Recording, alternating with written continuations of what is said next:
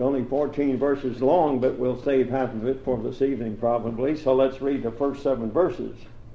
1 Peter chapter 5, the first 7 verses. We are trying to establish the fact that the epistle of Peter was written to the Hebrew church, members of the Hebrew church. They had believed in the Lord Jesus Christ, but in relation to his coming as king to the nation of Israel, not in relation to Christ as Lord and Savior or Lord and head of the body, because this particular church, the Hebrew church, is another group entirely, and they've been blessed with a calling, but it's not the same calling as our heavenly calling.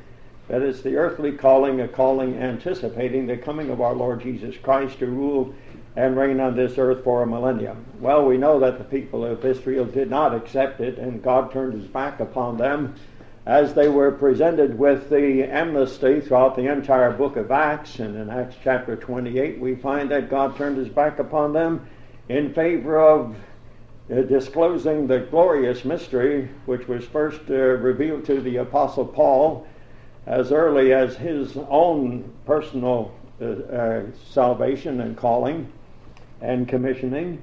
And then we find it given to us more fully after Israel was set aside, and when God could put all of his attention upon the Gentile world, as it were, including individual Jews who also could be brought into the body of Christ through faith in the Lord Jesus and his finished work.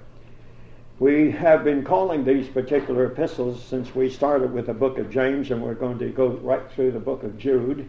We have called them the circumcision epistles because the apostles of the circumcision are responsible for the writing of them, and the people of Israel, the circumcision, are the recipients of these particular letters. And in order to help people to see that these epistles are not church epistles, Paul is not writing them. They have nothing to do with the revelation of the mystery. They have everything to do with the earthly calling and not the heavenly calling. We have been calling these books the circumcision epistles, and that's the reason why. I want to read 7 verses, please, in 1 Peter chapter 5. The elders which are among you I exhort, who am also an elder and a witness of the sufferings of Christ, and also a partaker of the glory that shall be revealed. Feed the flock of God which is among you, taking the oversight thereof, not by constraint but willingly, not for filthy lucre's sake, but of a ready mind. Neither as being lords over God's heritage, but being examples to the flock. And when the chief shepherd shall appear, ye shall receive a crown of glory that fadeth not away. Likewise, ye younger, submit yourselves unto the elder. Yea, all of you, be subject one to another, and be clothed with humility, for God resisteth the proud, and giveth grace to the humble. Humble yourself, therefore, under the mighty hand of God, that he may exalt you in due time, casting all your care upon him, for he careth for you. May the Lord bless the reading of his word to us this morning. Now we know that there are many statements in the epistles of the circumcision which sound as though they were taken from the epistles of Paul to the church, the body of Christ. But that's simply because we have the same God that we are dealing with. And there are many things in God's attitudes and in God's character, of course, that has to be the same regardless of what people he might be dealing with. So there are some statements, of course, that are there because of the unchanging holiness of God, the unchanging attributes of God, and therefore we would expect holiness from both classes of people, the church, the body of Christ, and the Hebrew church. And there are other things that are quite similar, but then again there are many, many things that differ, and that's where it comes in handy to know how to rightly divide the word of truth and never to approach the word of God without seeking to do that. Now here in verse 1 we have proof of the authorship and of this particular epistle, and that is Peter. And of course we have proof of the fact that he is an apostle of the circumcision, and we are reminded immediately in verse 5 of 2 things that were true of the apostles of the circumcision. And that is, first of all, they were to be a witness of the sufferings of Christ, and also they had already witnessed something in relation to the glory that was to follow. You have that in verse 5. The elders which are among you I exhort, who am also an elder. Now there is a mistaken notion in a lot of denominations today that because of the way verse 1 of chapter 5 is written, that the Apostle Peter says he's an elder along with the elders in that church, that every preacher, regardless of who he is, as long as he's been ordained to preach, he immediately becomes an elder, and that's not the case at all. We have a lot of young men who are preaching, just gotten out of the Bible schools and out of the seminaries, that they are not elders. You can't make elders out of them. It takes a bit of gray hair, and it takes a bit of years and experience and growth in grace and the knowledge of our Lord Jesus Christ to create an elder, or to see the qualifications of an elder in a person. And so we want to shatter that idea to begin with, that every preacher is not an elder. But there are churches around here today who will point to their pastor as being the chief elder, and all the rest may be deacons, but the only elder they've got is that man in the pulpit. He may be 25, but he's an elder, according to their thinking, and that's not right. That's not scriptural. But Peter was old enough to be an elder, and so were these elders old enough to be elders, and that's why they were, and that's why he was. So with that set aside, I want to say this. It says, who am also an elder and a witness of the sufferings of Christ, and also a partaker of the glory that shall be revealed. Now there are two things that made a circumcision apostle, and that was they had to be a witness of the sufferings of Christ, and secondly, they had to know something about the glory that should follow. You remember, you read about that in 24th chapter of the book of Luke, the sufferings of Christ and the glory that should follow. And they were, of course, trained to know these two things, and we want to look at the first thing first. They were a witness of the sufferings of Christ. Now, the Apostle Paul never claims to be a witness of the sufferings of Christ, where he was at the time that Christ was crucified, and where he, at the time that he died on the cross, if my memory serves me right, and it's not serving me too well right now. But here, if we turn back to the book of Acts, when there was a need for a scripture to be fulfilled in relation to Judas's having committed suicide, and he was numbered among the apostles. You know, he was one of the 12. And then there was a prophecy said that somebody had to take Judas's place. All right, in Acts chapter 1, you've got the appointment of that man to take Judas's place. And then they are very careful to state what qualifications there must be in relation to the person that they are considering for an appointee to take Judas's place. All right, in verse 20 of Acts chapter 1, it says, for it is written in the book of Psalms, let his habitation, that is speaking about Judas, be desolate, and let no man dwell therein, and let his bishopric let another take. Now they are about to pray that this might take place, and they are looking for guidance from God to show them who it is that God has in his mind to take his place. Now, a lot of people have mistakenly put the Apostle Paul in that place. I once thought that was true too, but I was listening to other men, how they wrongly divide the word of truth, and listening too much to these men, I got to a lot of wrong conclusions. Now we find that God has a man, and it's not the Apostle Paul. Paul was not one of the circumcision apostles. His apostleship was vastly different. It was based on different qualifications entirely, and we find that he is an apostle of the Gentiles, and not the only one, as so many people like to think. So the Apostle Paul is not one of the 12, and he is not just number 13 of the same group as number 12, only expanding on that group and adding one to it. And he is not just one of the New Testament apostleship, because there are about 8 that you can identify in the New Testament, 7 linked up with the Apostle Paul, who would make 8, and these are the apostles to the Gentile church. We might call it Gentile because it's made largely up of Gentiles, but we should call it the church which is his body, the fullness of him that filleth all in all. But look at the qualifications one must have before he can be expected to be appointed for this apostleship. In verse 21, wherefore of these men which have companied with us all the time that the Lord Jesus went in and out among us. So that's the last 3.5 years, isn't it? Beginning from the baptism of John unto the same day that he was taken up from us, must one be ordained to be a witness with us of his resurrection. And they appointed 2 Joseph called Barsabas, and who was surnamed Justus, and Matthias.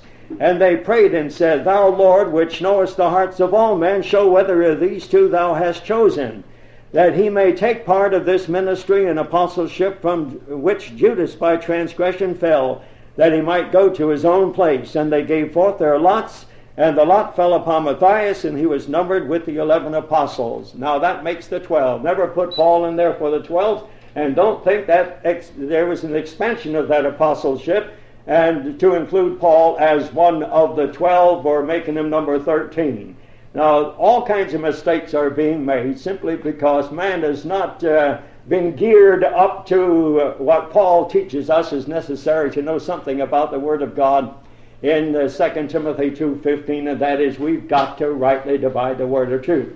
That God's Word will give us the answers to any problems that we might have, and we better turn to that Word rightly divided. And when we turn to it rightly divided, we are going to find the answer to the problems.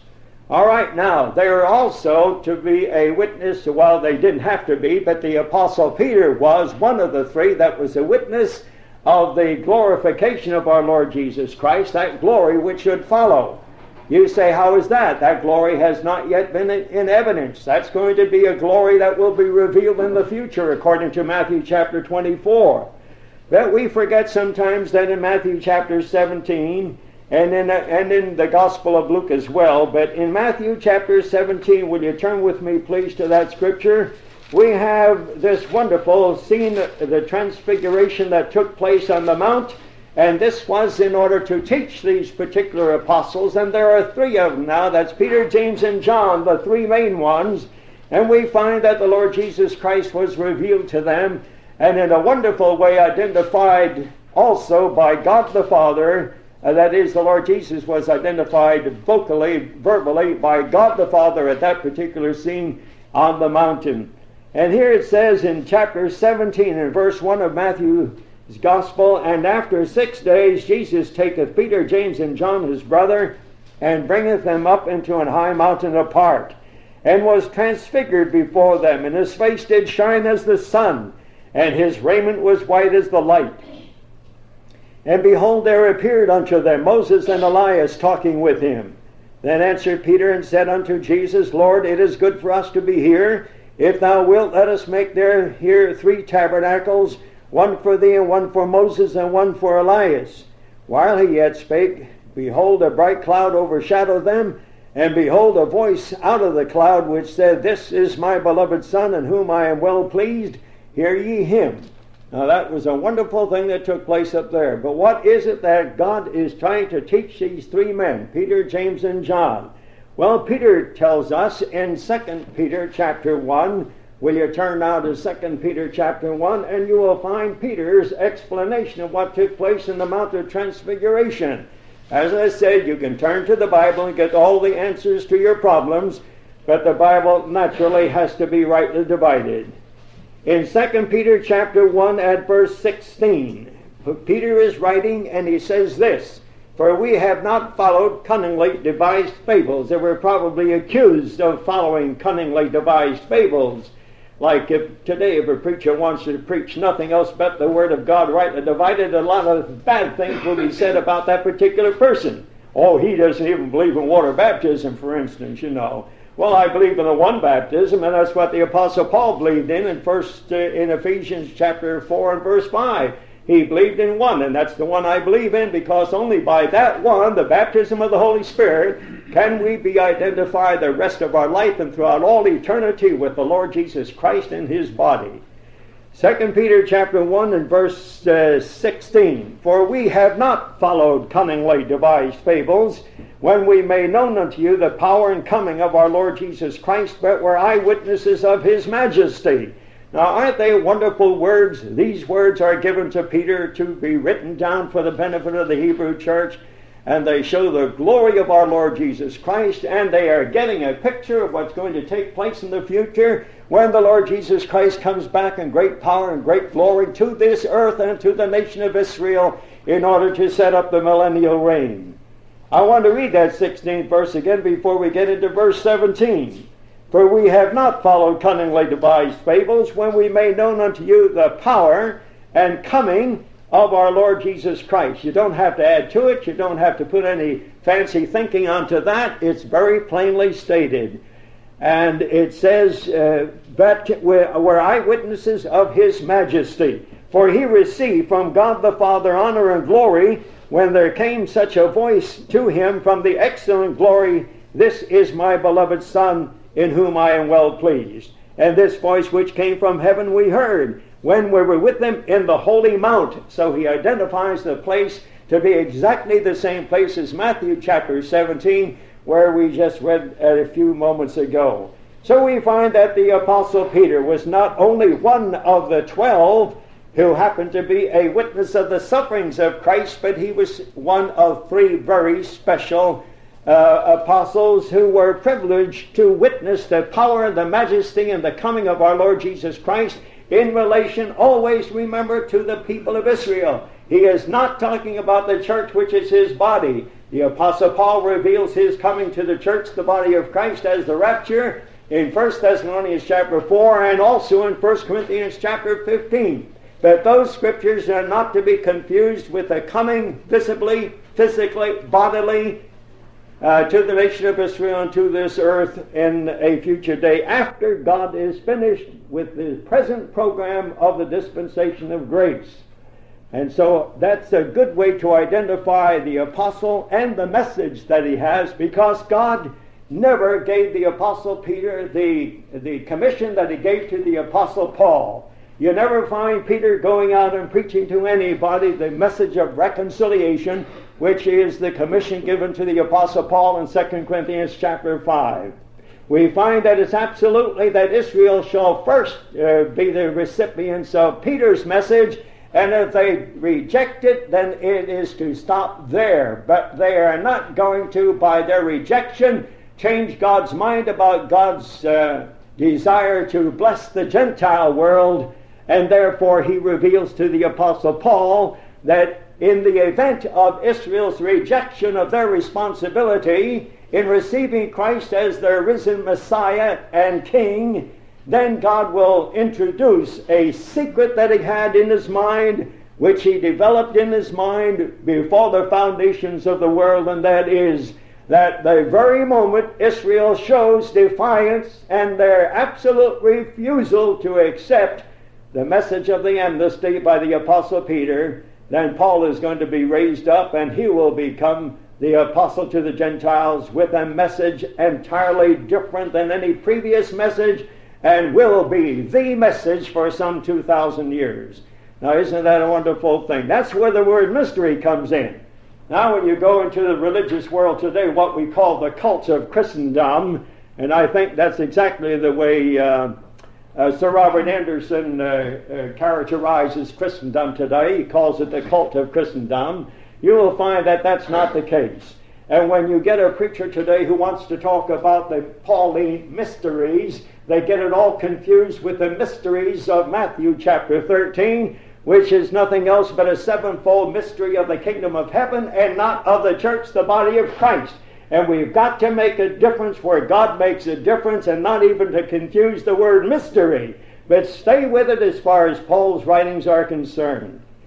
All right, then, going back to chapter 5 and verse 1, we'll read it again. "The elders which are among you I exhort, who am also an elder and a witness of the sufferings of Christ, and also a partaker of the glory that shall be revealed." That's entirely Jewish all the way through, and it's a wonderful thing. I don't want to steal a thing that is part of the inheritance of the nation of Israel. This belongs to them. Let's not rob them of this wonderful truth.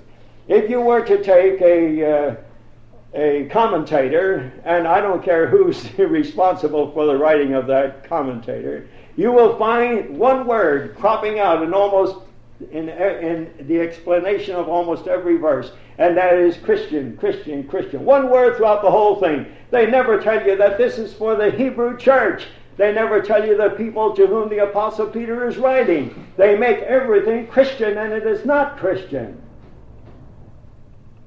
When you get into the second verse, it says, "Feed the flock of God which is among you, taking the oversight thereof." Who is to feed the flock of God? It is the elders of the Hebrew church. They are to continue to do this until God indicates otherwise. The Apostle Peter knew, I believe by this time, that God was about to indicate otherwise, because he gives us an idea in previous chapters in this particular epistle that God is going to bring terrible days upon the nation of Israel, which he did in 70 A.D. Now, this particular letter is written only a few years prior to 70 A.D., and Peter knows about 70 A.D. coming in view. And therefore he tells them, the elders, that they are to feed the flock. He is not talking about the elders in the church at the present time. There are denominations that don't have any elders apart from the man that's in the platform, regardless of his youth. And that doesn't make him an elder, of course. And the only officers they have apart from that may be the deacons, when the Bible does speak of elders and deacons when it comes to the assembly of Christians meeting today. It says, feed the flock of God which is among you. Now, I like that expression, the flock of God. And may I say to begin with that the flock of God is the Hebrew church. We never find ourselves being called a flock. We never find that the Apostle Paul refers to the Lord Jesus Christ as the shepherd of the church, the body of Christ. And when you read the word flock and when you read the word shepherd and sheep, always remember that there is a people that God has in view, and that is the Hebrew people. Feed the flock of God which is among you, taking the oversight thereof, not by constraint but willingly, not for filthy lucre's sake, not for filthy lucre, but of a ready mind. Now the command to me, feed the flock of God, is a reflection of what took place in Peter's life and is recorded in John chapter 21. Let's turn to that, please. In John chapter 21, God was very, very careful about seeing that his flock was properly fed. We are talking about spiritual food. We are not talking about ham sandwiches or anything. We're talking about what comes from his word by divine inspiration. He wanted his flock to be fed. We find men claiming to be feeders of the flock today, and I don't know what in the world they're feeding, because they don't seem to be growing in grace or in the knowledge of our Lord Jesus Christ or in the knowledge of the word rightly divided. Now, John chapter 21 and verse 15, 16, and 17. John 21 at verse 15 says this, So when they had dined, Jesus said to Simon Peter, Simon, son of Jonas, lovest thou me more than these? He saith unto him, Yea, Lord, thou knowest that I love thee. Now there's a play on Greek words here, of course. When the Lord Jesus Christ is asking him if he loved him, he is talking about love after a divine type of a love. The type of love that God is capable of loving us and of loving the world.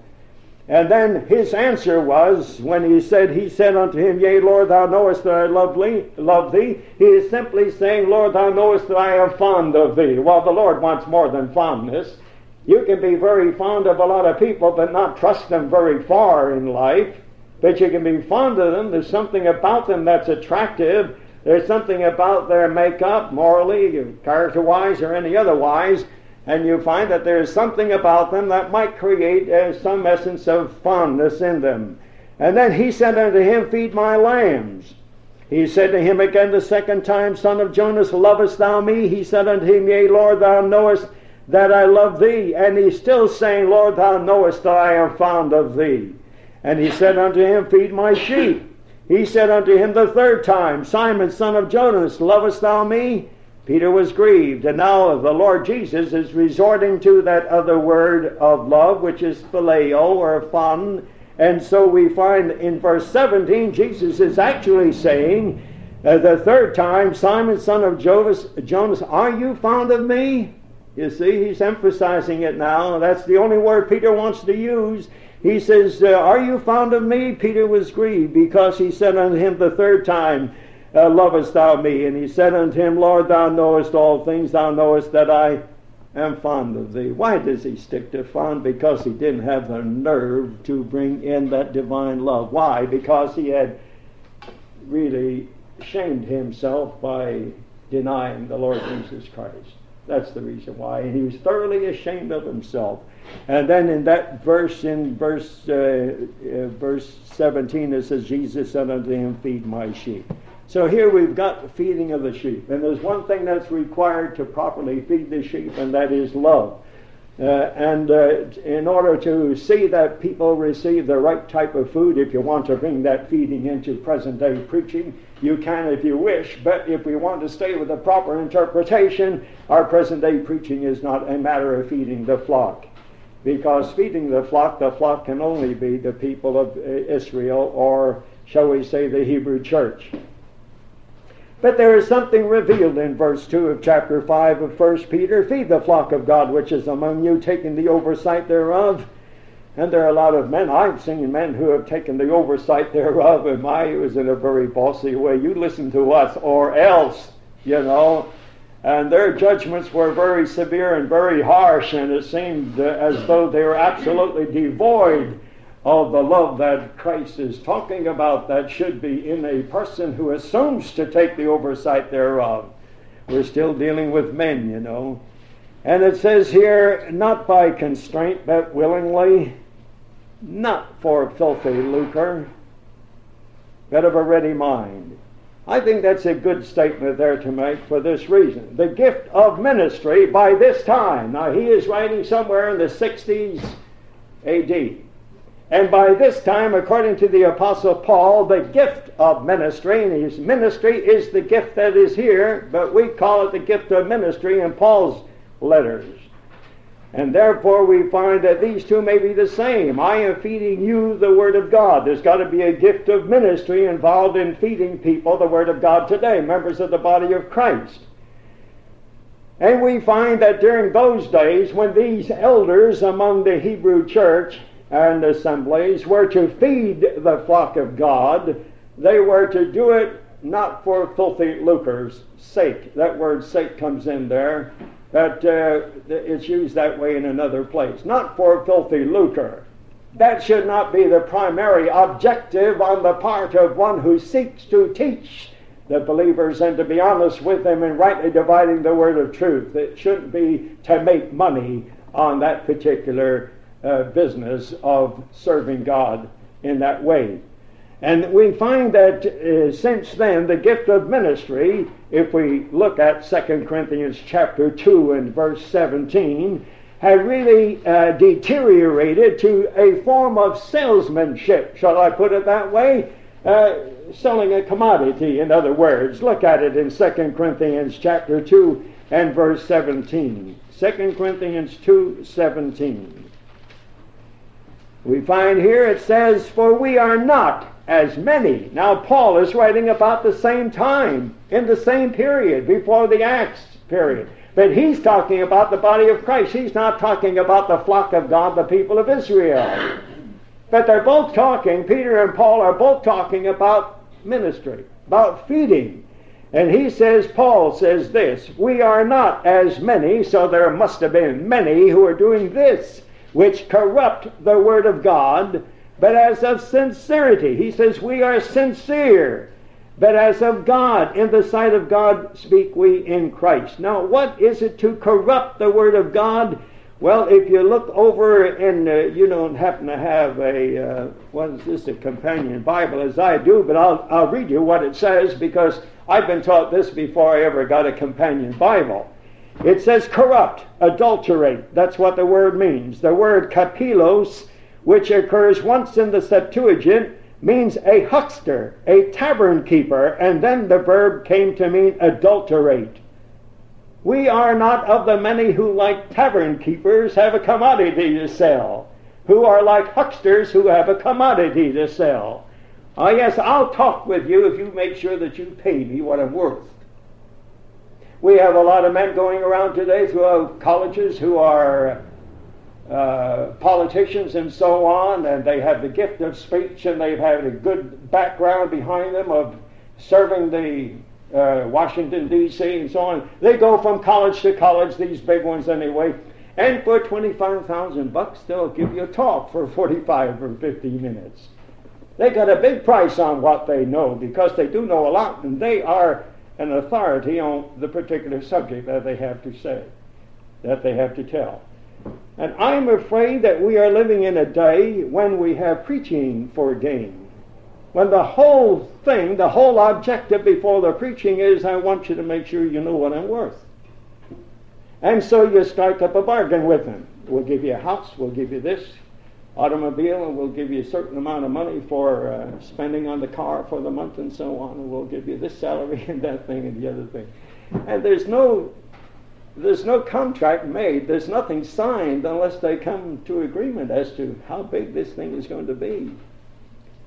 Don't you see what Paul is trying to say? For we are not as many. There were many in that days who were corrupting, they were adulterating, they were taking a commodity which should have been freely dispensed with to all, and they are taking that commodity and putting a price on it that seems ridiculously high, and without it, the individual would not even stoop to serve that congregation or that group of people.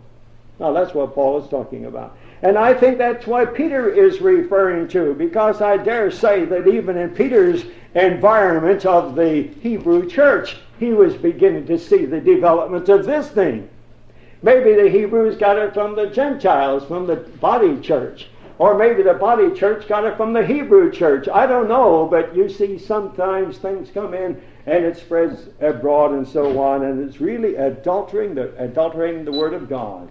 Why is it that we have so many preachers who will not go on any farther than they got to when they first got into a church? They don't seem to grow in grace and in the knowledge of our Lord, because they are usually under the control of a board. And you say what we want you to say, and you don't change your mind about anything, because when you change your mind, we cease to be what we said we are as a church body.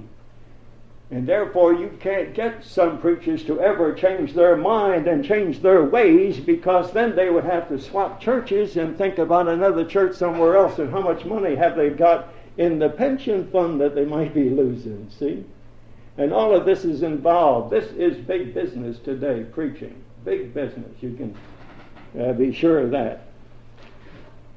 Now when we get into verse 3, it says, neither as being lords over God's heritage, but being examples of the flock. Now God's heritage, who is God's heritage? Well, there may be a sense in which the church is God's heritage, but what about the Hebrew church? Is there any indication that they might be? I want you to turn to Deuteronomy chapter 4 and verse 20. Deuteronomy chapter 4 and verse 20. You learn an awful lot in the book of Deuteronomy about the Hebrew church back in those days, and how they were tempted to go into the world and accept the gods of the nations and things like that. But God always looked at the people of Israel as his inheritance. And that was a wonderful thing. Deuteronomy chapter 4 and verse 20. That the Lord hath taken you and brought you forth out of the iron furnace, even out of Egypt, to be unto him a people of inheritance, as ye are this day. Now that's not the only place. You can find scriptures like this throughout the Word of God, that the people of Israel, they are the flock of God. Remember that. You must remember that the Lord Jesus Christ in the Old Testament is called the shepherd of Israel. Psalm 80 and verse 1. He's the shepherd of Israel. So let's not make him the shepherd of the church. You see, that's rightly dividing.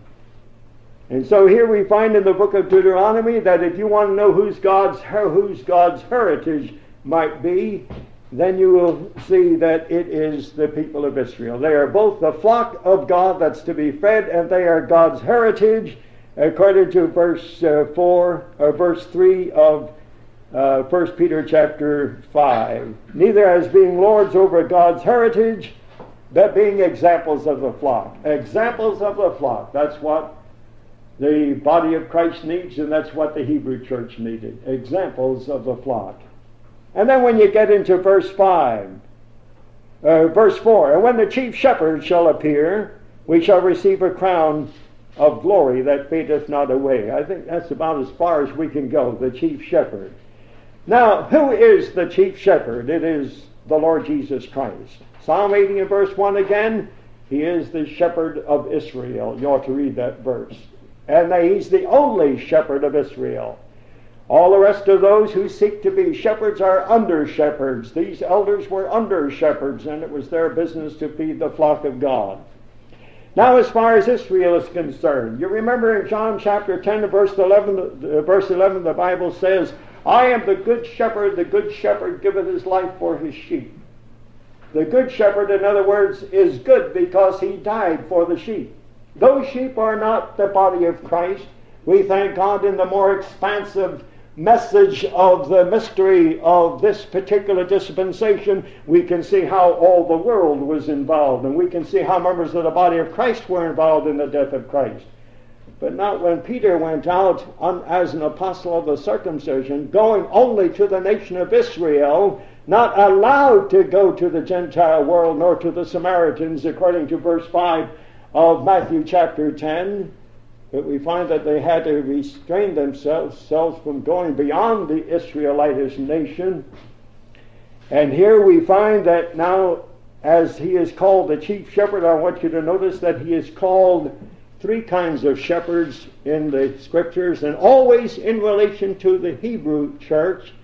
We find in John chapter 10 and verse 11, as I mentioned, he's the good shepherd because he gives his life for the church.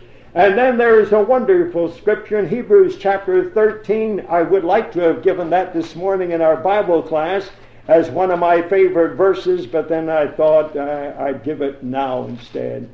And I gave a different one at that time. Hebrews, let's look at that. Hebrews chapter 13 and verse 20.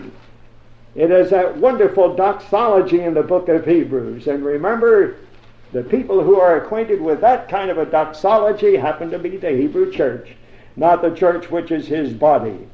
Hebrews 13:20 says, Now the God of peace, that brought again from the dead our Lord Jesus, that great shepherd of the sheep. Now if he was the good shepherd because he gave his life for the sheep, why is he the great shepherd? Simply because he sustains the life of the sheep. He gives and gives and gives again, and there's no stopping of his giving, in order that those sheep might be his for all eternity. The great shepherd of the sheep, through the blood of the everlasting covenant, make you perfect in every good work to do his will, working in you that which is well-pleasing in his sight, through Jesus Christ, to whom be glory forever and ever. Amen. Well, there he is, the great shepherd. Well, if you want to, you can apply that to us. He is the giver of our eternal life through faith in him. He is the sustainer of that life, because apart from his intercession at the Father's right hand, we could not hold on to our eternal life for one moment. We are that much of a failure by ourselves without his intercession, which goes on moment after moment after hour by hour, year by year, until the Lord Jesus Christ returns. And if he were ever to let go of his work of intercession, according to Romans chapter 8, where it says, who also maketh intercession for us. If he were ever to sustain or to stop that work just for a moment, you and I wouldn't be sure for that moment that we'd ever get to heaven. It's all based on him. And then we find finally that he is called the chief shepherd, and that's in the scripture we have in 1 Peter chapter 5 and verse 4, and when the chief shepherd shall appear. Why is he called the chief shepherd? Because he's going to come for his sheep. That is, he is going to come and gather together all of his sheep, of that sheepfold, of that earthly inheritance of his. He is going to gather them all out of all of the nations and put them where they belong. And that's the only piece of land in all the world that God says, my land. It's his. And it's his to do with whatever he wants to do. We know there are Arabs in that land, but those Arabs have to go out someday. Now you mind it. You take my word for it, or take the scriptural word for it. All the Israelites who are now living in Gentile territories will be gathered out of those territories after this dispensation of grace is over with. And when the Lord Jesus returns, he's going to gather all of his sheep, all of his inheritance, all of his flock out of all of the Gentile countries, and bring them where they belong, in their inheritance, which is the land of Palestine, or which is what Abba Eban calls Judea. That's how they would prefer calling it, because Palestine reminds them too much of Gentiles. In those 4 verses, you have 4 wonderful verses. When you rightly divide them, you get a lot more out of it than when you just take men's word for it. Just get into the Word and see what the Word has to say. The Bible is the Bible's best commentary. And these are wonderful verses. And when the chief shepherd shall appear, ye shall receive a crown of glory that fadeth not away. He is not talking about the elders of the church, the body of Christ. He's talking about the elders of the Hebrew church. And to them, he is going to give an unfading blessing. That phrase, that fadeth not away, you remember we had that in 1 Peter chapter 1. Let's see, in verse 4, to an inheritance incorruptible and undefiled, and that fadeth not away, reserved in heaven for you. And so many people take that verse as meaning only the body church, because it says reserved in heaven. Well, you know, if Christ is the embodiment of Israel's inheritance, and if he's up there in heaven, don't you see how that everything that's going to come to them in the future is reserved in that wonderful person up there? He is the embodiment of every blessing of the nation of Israel. And that's what it means when it says reserved in heaven for you, who are kept by the power of God, ready to be revealed unto the last days, or the last time. May the Lord bless these thoughts. If you have any ideas that wanting to be saved by the grace of God, or want a greater knowledge of your having been accepted, look at Christ as being Israel's good shepherd and see what he did for them on Calvary's cross in order that they might be saved and redeemed and become his for all eternity. You can, through the same death of Christ on the cross, simply look away to Calvary. See him as dying in your place. See yourself as the one for whom Christ died, and accept him as your personal Savior, and you'll be saved for all eternity. May the Lord bless his word to us this morning. Humble yourselves therefore under the mighty hand of God, that he may exalt you in due time, casting all your care upon him, for he careth for you.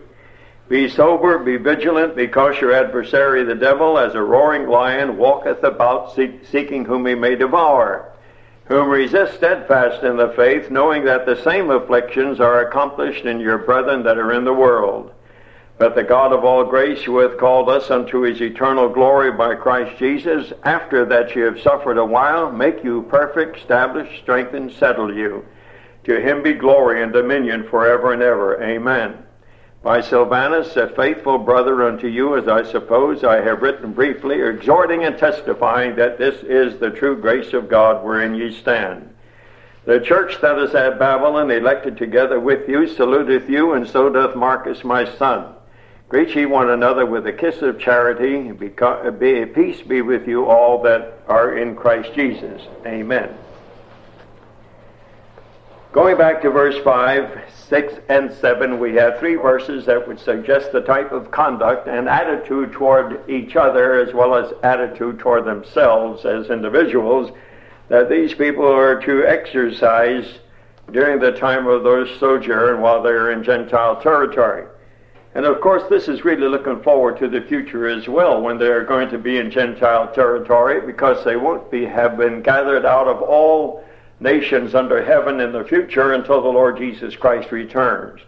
So a lot of the Jews will be in Gentile territories, and they have to show their humility and a proper attitude toward themselves and toward others, and conduct themselves properly in order that they might show by their walk on whose side they are. That would be on the side of our Lord Jesus Christ. There will be many kings of many nations in which they will be living at that time, but we find that there is one king, supreme above all kings as far as these Jews are concerned, and that's the Messiah. Now, that doesn't mean that all these Jews who are in Gentile territories in the future, or even in Peter's day, are saved or will be saved. We find that that's not the case at all, because they have to repent and be baptized in order to enter into the type of salvation that's being offered by the Apostle Peter. And the same offer will be made in the future, undoubtedly, because when you finish this dispensation of grace, then the opening dispensation immediately following will be the kingdom dispensation, which will be a carryover from that which was broken off in Acts chapter 28. That's when it will come back together again. So if you want to take everything concerning the Apostle Paul and the dispensation of grace. Move it out and bring the 2 points together again, the people of Israel and the kingdom possibilities, and you will see that God will have one purpose, but then it's going to be brought to fruition in the future. And so he tells them about the necessity of being subject one to another, the elder to the younger and the younger to the elder, so that there can be a nice getting along with each other as a good testimony, because some of them will have to publicly profess that they believe in Christ as the Messiah, and they are looking forward to the King of Kings and Lord of Lords to be coronated in a future time, and therefore it would be so necessary to be proper in their conduct. So beginning with verse 8, it says, be sober, be vigilant. That vigilance is nothing else but be in an attitude or a spirit of wakefulness. The time of sleepiness or spiritual drowsiness should be over by this time, and we know that as far as the church is concerned, we might say as we look at it today, as represented in Christendom, there's a good deal of drowsiness, there's a good deal of sleepiness among those who profess to be Christian. But it's time for us too, of course, according to verse 8, if we apply ourselves to this, it's time for us to be sober and be vigilant.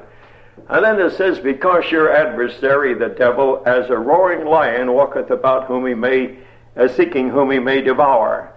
Your adversary, the devil. Now don't put the church in there. I know we have an adversary, and that adversary is the devil. But you have to remember and keep this in mind, that we are interpreting these scriptures.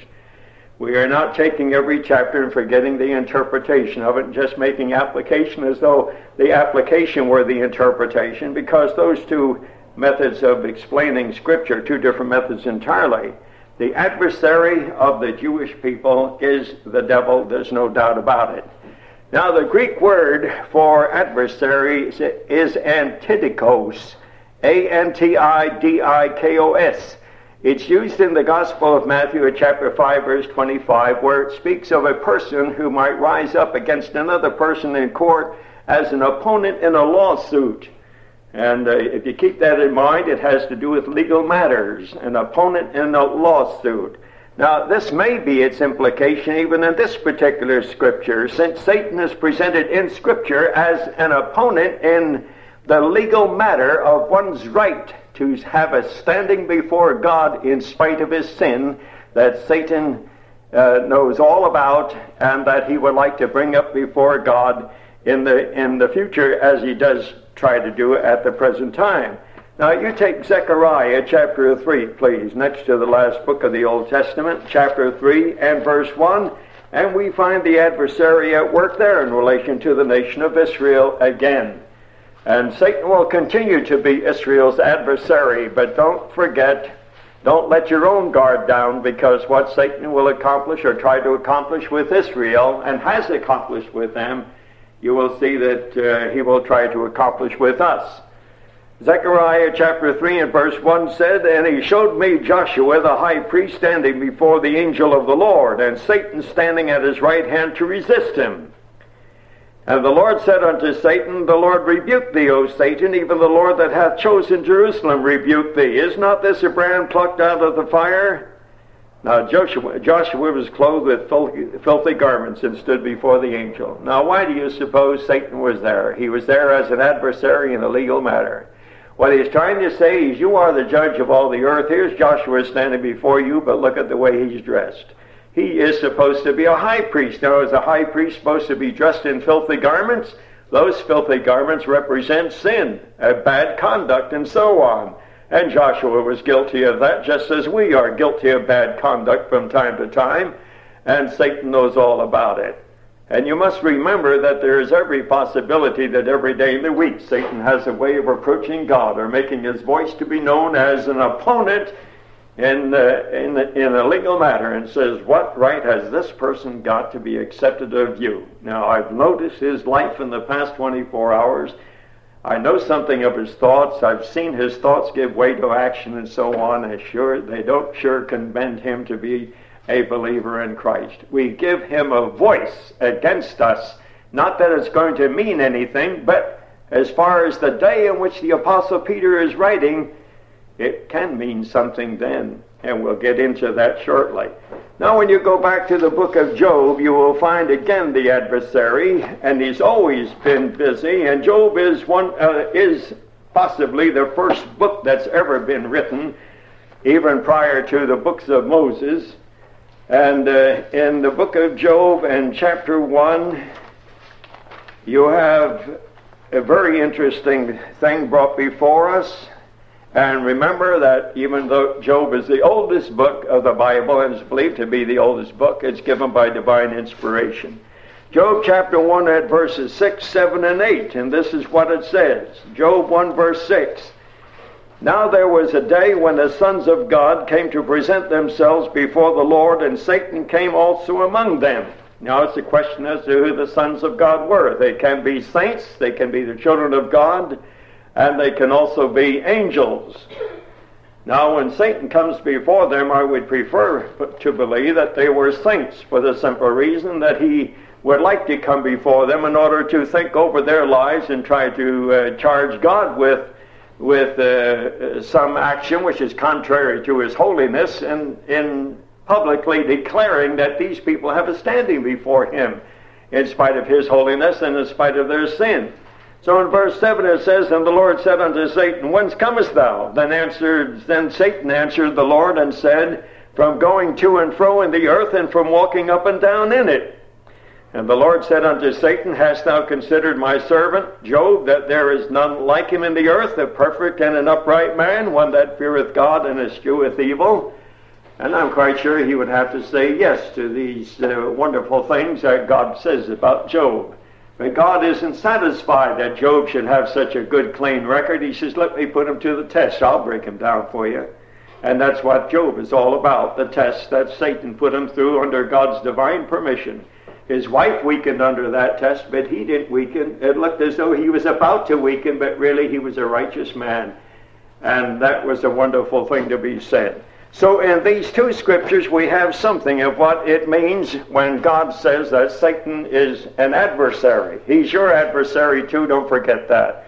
He's going to take every advantage of pointing out the spots and the blemishes in your testimony and conduct, and he will bring that before God and ask God the reason why he still has anything to do with you and me, as far as that goes.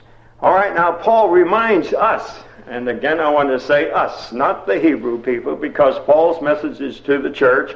But in 1 Timothy chapter 5 and verse 14, part of that verse says this, to give none occasion to the adversary to speak reproachfully. So Satan would like to speak reproachfully as far as you are concerned in the presence of God. That's what Paul says concerning us. Give none occasion for the adversary to speak reproachfully, for some have already turned aside after Satan. Now, it's possible for a believer to turn aside after Satan without losing their salvation. And we find that it's very easy to turn aside after Satan. All we have to do is lend him our ear, give him a little bit of the affection that belongs to the Lord, and not to properly identify Satan as the one who is putting thoughts and ideas in your head and in your mind, thinking maybe that's what the Holy Spirit would have you to do. So mistaken identity sometimes will cause you to be turned aside after Satan, when if you really knew the identity of the person who was working on you, you would run for your life, and that's how it goes. So in this lovely verse of verse 8, be sober, be vigilant, because your adversary, the devil, as a roaring lion, walketh about seeking whom he may devour. Now I remember when that verse first came to my attention after I was saved, I saw, of course, back in that day as today, you got the usual line of things brought before you. They say, oh, don't worry about that verse, because it says there, walking about seeking whom he may devour, which would suggest that he needs permission to devour you before he will devour you. And he'll never get that permission, so all of his efforts are going to be lost. In other words, don't worry about Satan as your adversary, because he can never devour you. Now that's not fair. That's only when you see the church in that scripture. But suppose if you see the real people in that scripture, then you have to look at it just a little differently. So to these Hebrew people, he is saying, Be sober, be vigilant, because your adversary, the devil, as a roaring lion, walketh about seeking whom he may devour. So apparently he knows that he can devour some of those people. Well, who are they that he can devour? All of those people of Israel, you must remember, they are children of the covenant. They have a relationship to God which is not equivalent to salvation. You have to remember that, because God is offering salvation to them through the Apostle Peter. And if they are already saved and beyond hope of being lost again, there would be no salvation offered at Pentecost. But Peter is offering salvation. You remember Acts 4 and verse 12, neither is there salvation in any other, for there is none other name under heaven given among men whereby we must be saved. This morning we had a scripture in the book of Hebrews. I think we had that one in this morning's class. In Hebrews chapter 2, and at verse 3, I want you to look at that. A lot of people don't understand the position that Hebrews chapter 2 should have historically. I remember I used to quote this because big shots around the world quoted it. Big fundamentalists used to quote this. How shall we escape if we neglect so great salvation? Well, you can use it from an application point of view, but if you want to interpret that scripture, give it back to the people to whom it belongs. It belongs to the Hebrews. So in verse 3 it says, how shall we escape if we neglect so great salvation? Now who is he speaking to? He's speaking to the Hebrews. What is this so great salvation? The same one that's referred to in Acts chapter 4 and verse 12. Is being saved from the possibility of being lost forever. Although the nation of Israel, as a nation, are children of the covenant, they have come to a crisis in their national life. Most of the people of Israel have agreed, through their elders, through the people that ought to have known better, agreed to crucify the Lord of life and glory. Now the whole nation stands guilty for that particular action.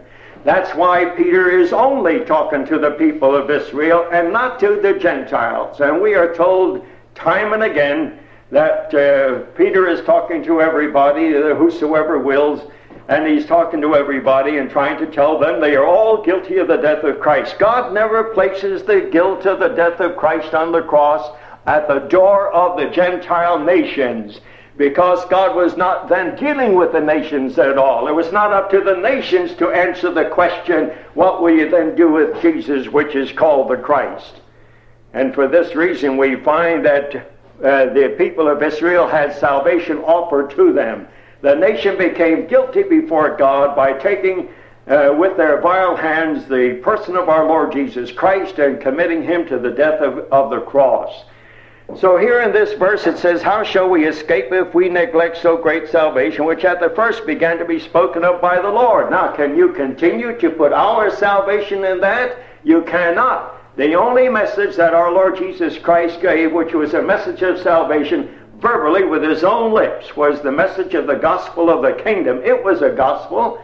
It was an offer of salvation. And then through the Apostle Peter we find that salvation was being offered to that nation because they had come to a crisis in their national experience.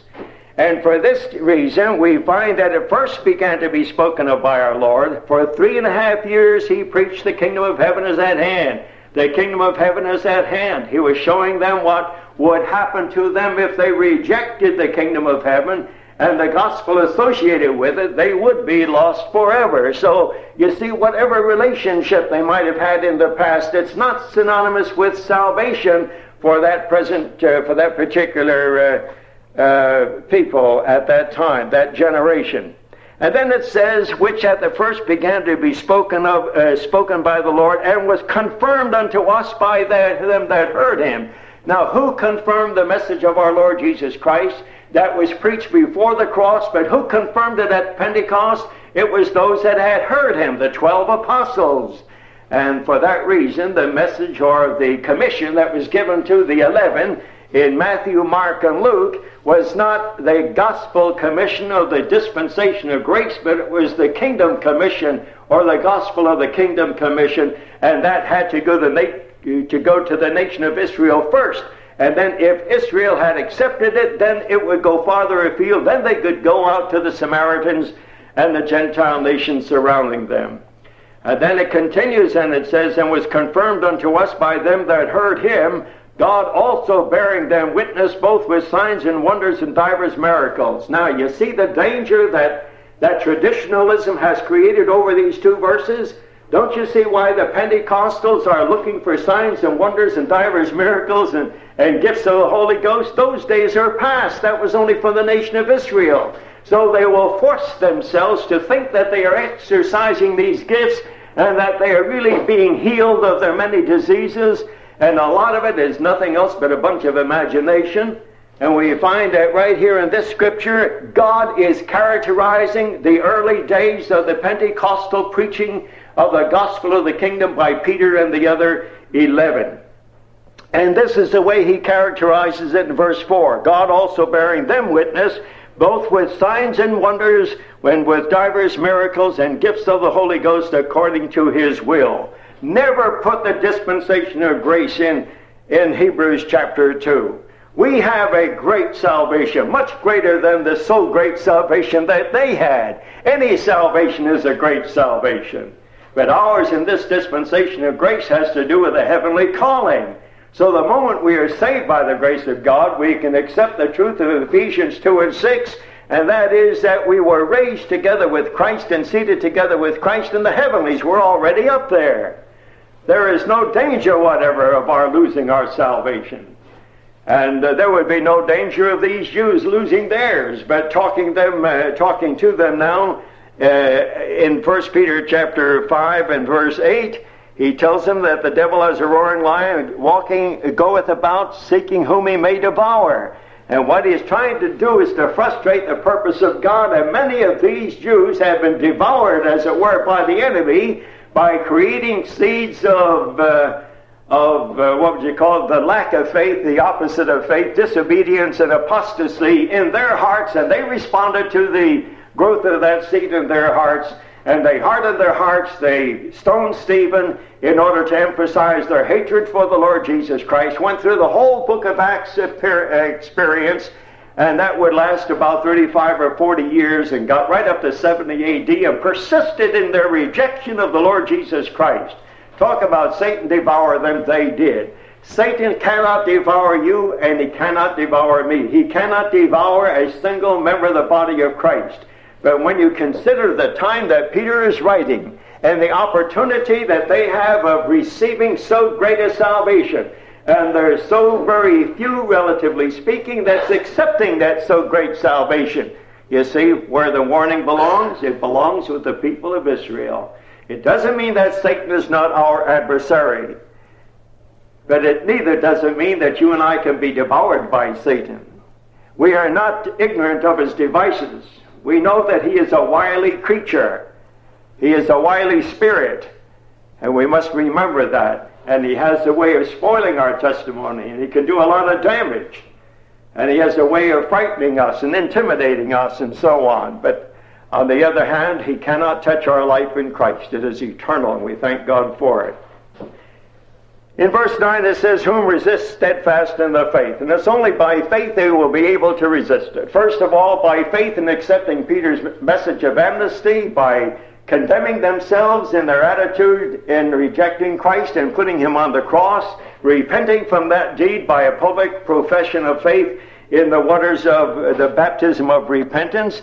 And then also in a coming day, they'll have to resist steadfastly the attempts of Satan, who will go about up and down the earth in the various Gentile countries and territories, trying to get the people of Israel in the future not to bow to the king. And he knows the king is going to come too. He knows a good deal about Scripture. He doesn't know all the Word, of course. He doesn't know any of its spiritual implication, but he knows the blessing that is going to come to Israel. And in order to frustrate the purpose of God in being glorified among a people who will receive him, he will do everything he possibly can to rob Christ of that glory and cause the hearts of these people to turn from the Lord Jesus Christ to himself. And therefore it says, whom resist steadfast in the faith, knowing that the same afflictions are accomplished in your brethren that are in the world. In the future we find that there are going to be more Jews who will go through the same thing as we have historically given to us, recorded for us in the book of Acts, because the end of Acts chapter 28 is going to be picked up again in the future, and we find that there Acts chapter 28 ends with the people of Israel just still refusing Christ as Messiah and King. That's where it's going to start after the church has run its course. All right, now it says in verse 10, "But the God of all grace, who hath called us unto his eternal glory," and remember that this glory that Peter is talking about is not the glory that you and I are familiar with, a glory that associates us with a glorified Christ in the heavens. But when you get back to chapter 1, you will see that there is a glory mentioned there. Now let's see, where is it? In verse 7, that the trial of your faith, 1 Peter 1:7, that the trial of your faith, being much more precious than of gold that perisheth, though it be tried with fire, might be found unto praise and honor and glory at the appearing of Jesus Christ. And that's the glory he's talking about.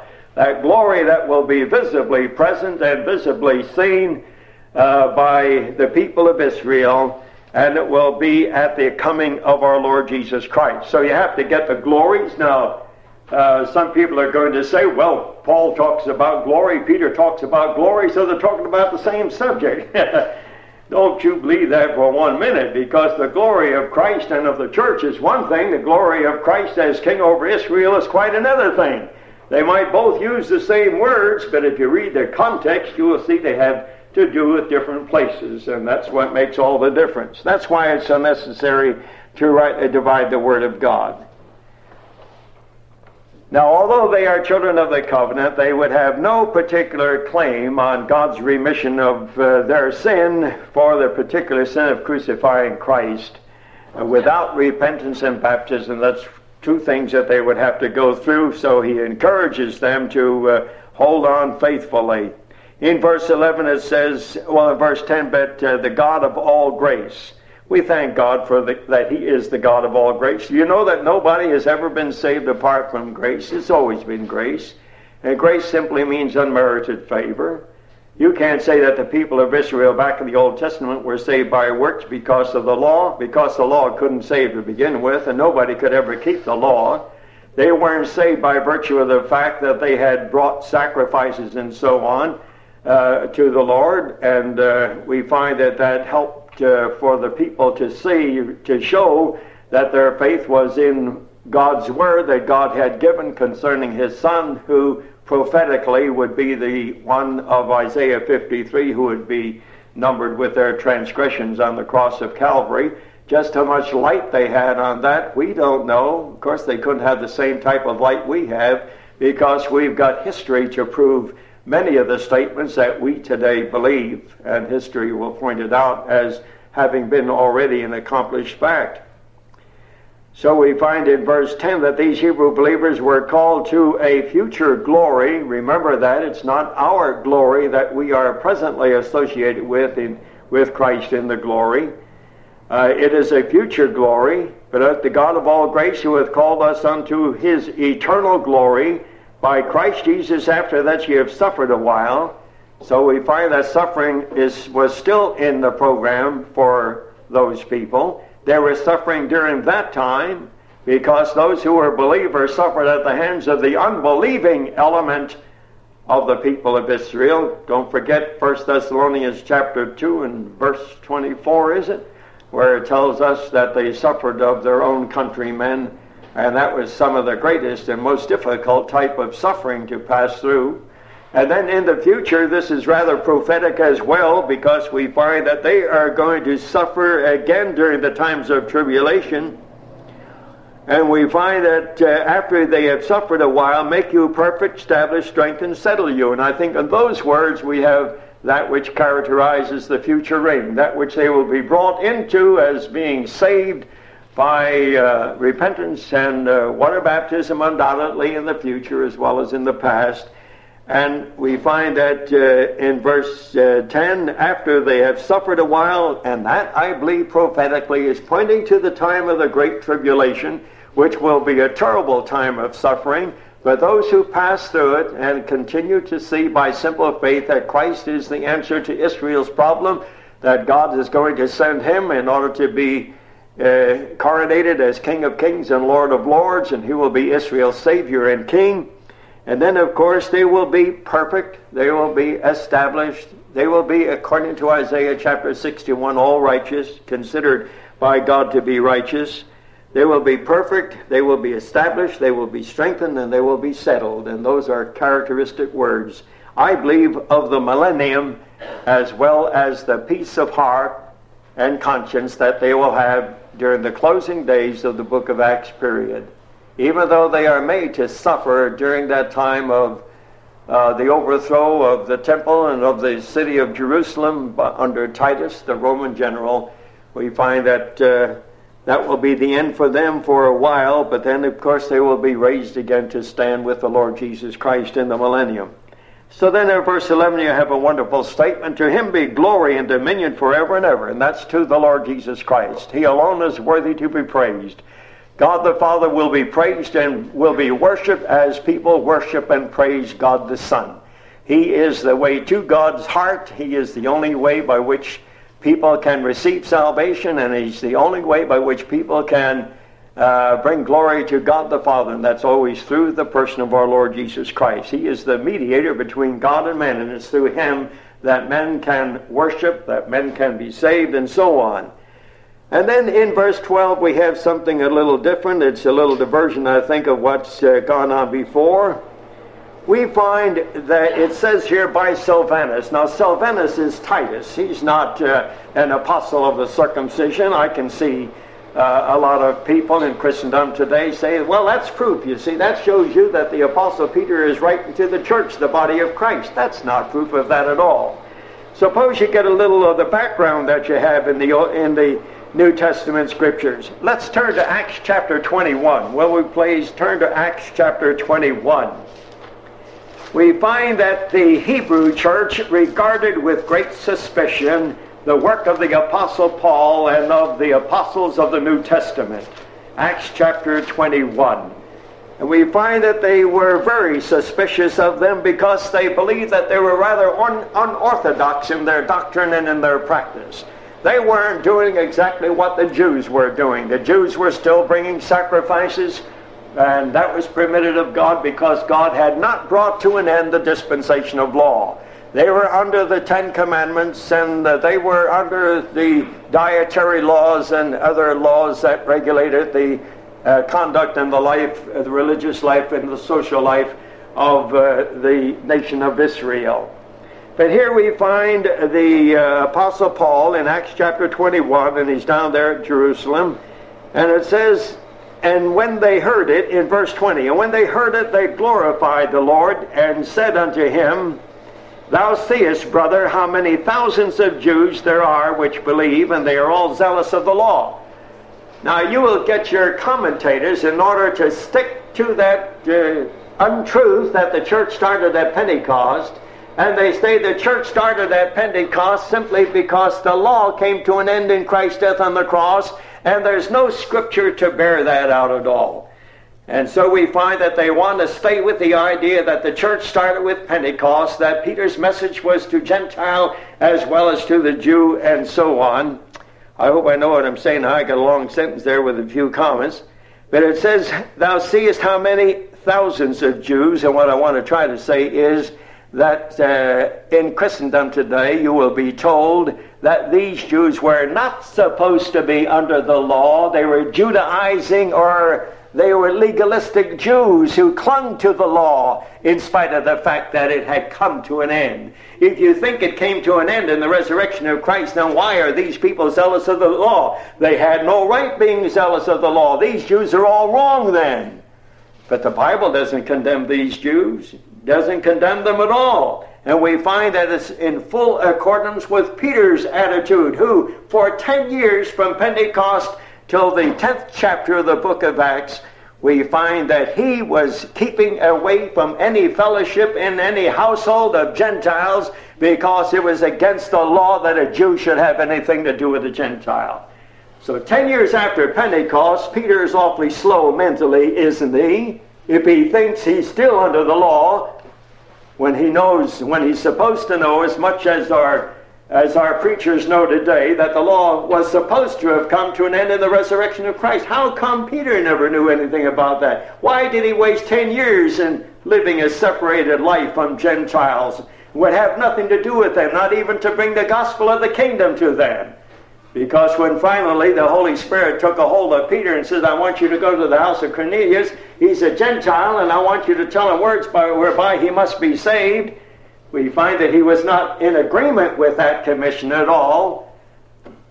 And he had to get going and get over to the house of Cornelius, because that's exactly what God wanted. And that's the first Gentile that got the gospel in those whole 10 years of Pentecost, in spite of what you might be told by other people today.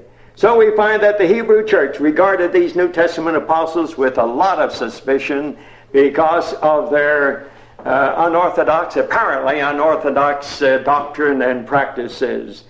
And but we find that the Apostle Peter now, did I read enough in Acts chapter 21? Let's go back to 21. And they are informed of thee that thou teachest all the Jews which are among the Gentiles to forsake Moses, saying that they ought not to circumcise their children, neither to walk after their customs. How would you like to have been the Apostle Paul at that time to face these Jewish people who were under the law? And rightly so. And he's saying that we hear that you are not encouraging Jews who listen to you and to your gospel message to be circumcised, and that you don't have to keep the law anymore. And of course, the Apostle Paul, he said that as far as he was concerned, he showed that he was in favor of the law with the Jewish people, but not with Gentiles to bring them under it.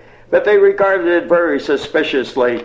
And that's why here we find that the Apostle Peter is doing a lovely thing by saying in verse 12, by Silvanus or Silas, those are the same person as Silas, a faithful brother unto you, as I suppose I have written briefly, exhorting and testifying that this is the true grace of God wherein ye stand. Now, if you had the right Greek and so on, right interpretation of this, and we know that all we have is interpretation from the original manuscripts, what the Apostle Peter is trying to say, that he recommends Silvanus because he is faithful to the ministry, and what he is preaching is the true grace of God, and I exhort you to follow in that condition, in that position, you see. And he is trying to put Silas in a place in the minds of these Jewish people, because before you know it, who's going to be ministering the word to them? Only a few more years, 70 AD, will take place. They have no more temple. To whom shall we go will be the big question of the day. Well, there's only one group to listen to now, and that's Paul and Silvanus and Timotheus and Silas, don't you see? And he's saying a kind word to them, because soon they won't have Peter, and they won't have the apostles of the circumcision, and they won't have God on their side as he would be if Israel had the place before God as a nation that it did have at one time. And so therefore he says, by Silvanus, a faithful brother unto you, as I suppose, I have written briefly, exhorting and testifying that this is the true grace of God wherein ye stand. It doesn't sound right according to the original, which is really telling them, as I said before, that Silvanus represents the true grace of God, and you do well to heed it. And then we get into a couple of closing verses, and there's a good deal of controversy over verse 13, so let's pass it. I'll read it to you, and I'll not try to say what it means, because nobody seems to know what it means. The church that is at Babylon, elected together with you, saluteth you, and so doth Marcus my son. I guess Marcus to Peter was like Timothy was to Paul. He says, Marcus my son. But there is a question as to verse 13, the first half, the church that is at Babylon. Well, we'll not get into that. But verse 14 in closing, it says, greet ye one another with a kiss of love. That's what the word charity means. Peace with you, be with you.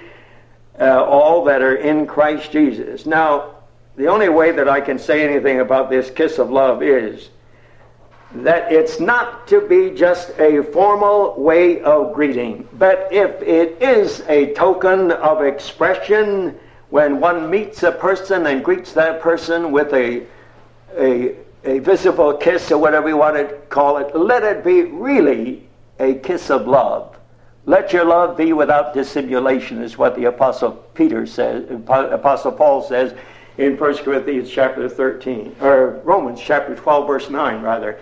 Let your love be without dissimulation. Don't let it be a piece of hypocrisy. Can't you see some people, oh, I'm so glad to see you. You know, and there's nothing to it. Just a bunch of hypocrisy. They wish that they weren't there at all, but they have to go through that piece of formality in order to put a show on. Now, all Peter is saying now, don't let it be that way at all. He says, if you're going to kiss them at the time that you greet them, let it be a heartfelt love and not something hypocritical. Well, we thank God for these little sidelights in Peter's divinely inspired word, because after all, it shows God doesn't want any hypocrisy. He hates a show. He wants us to be real. So in a very good way, I think we can be real with each other, since we don't practice this particular way. I know there are companies of Christians who greet each other. Men greet men and women with women. The men don't greet the women that way, and the women don't greet the men. And I think that's the unfair part of the whole thing. If they're going to practice, it doesn't say you have to separate the sexes. So if they're going to have it at all, let them all have it together. But I don't agree with that form of greeting. I think it's just fine the way we do it. Shake hands. If you don't like shake hands, don't shake hands. But let your greeting be genuine after all. Whatever you do, let it not be hypocritical. Well, that's what that's all about. So we're finished with 1 Peter, and we'll get into 2 Peter, the Lord willing, next Sunday morning. And I think we'll have a few good chapters in 2 Peter.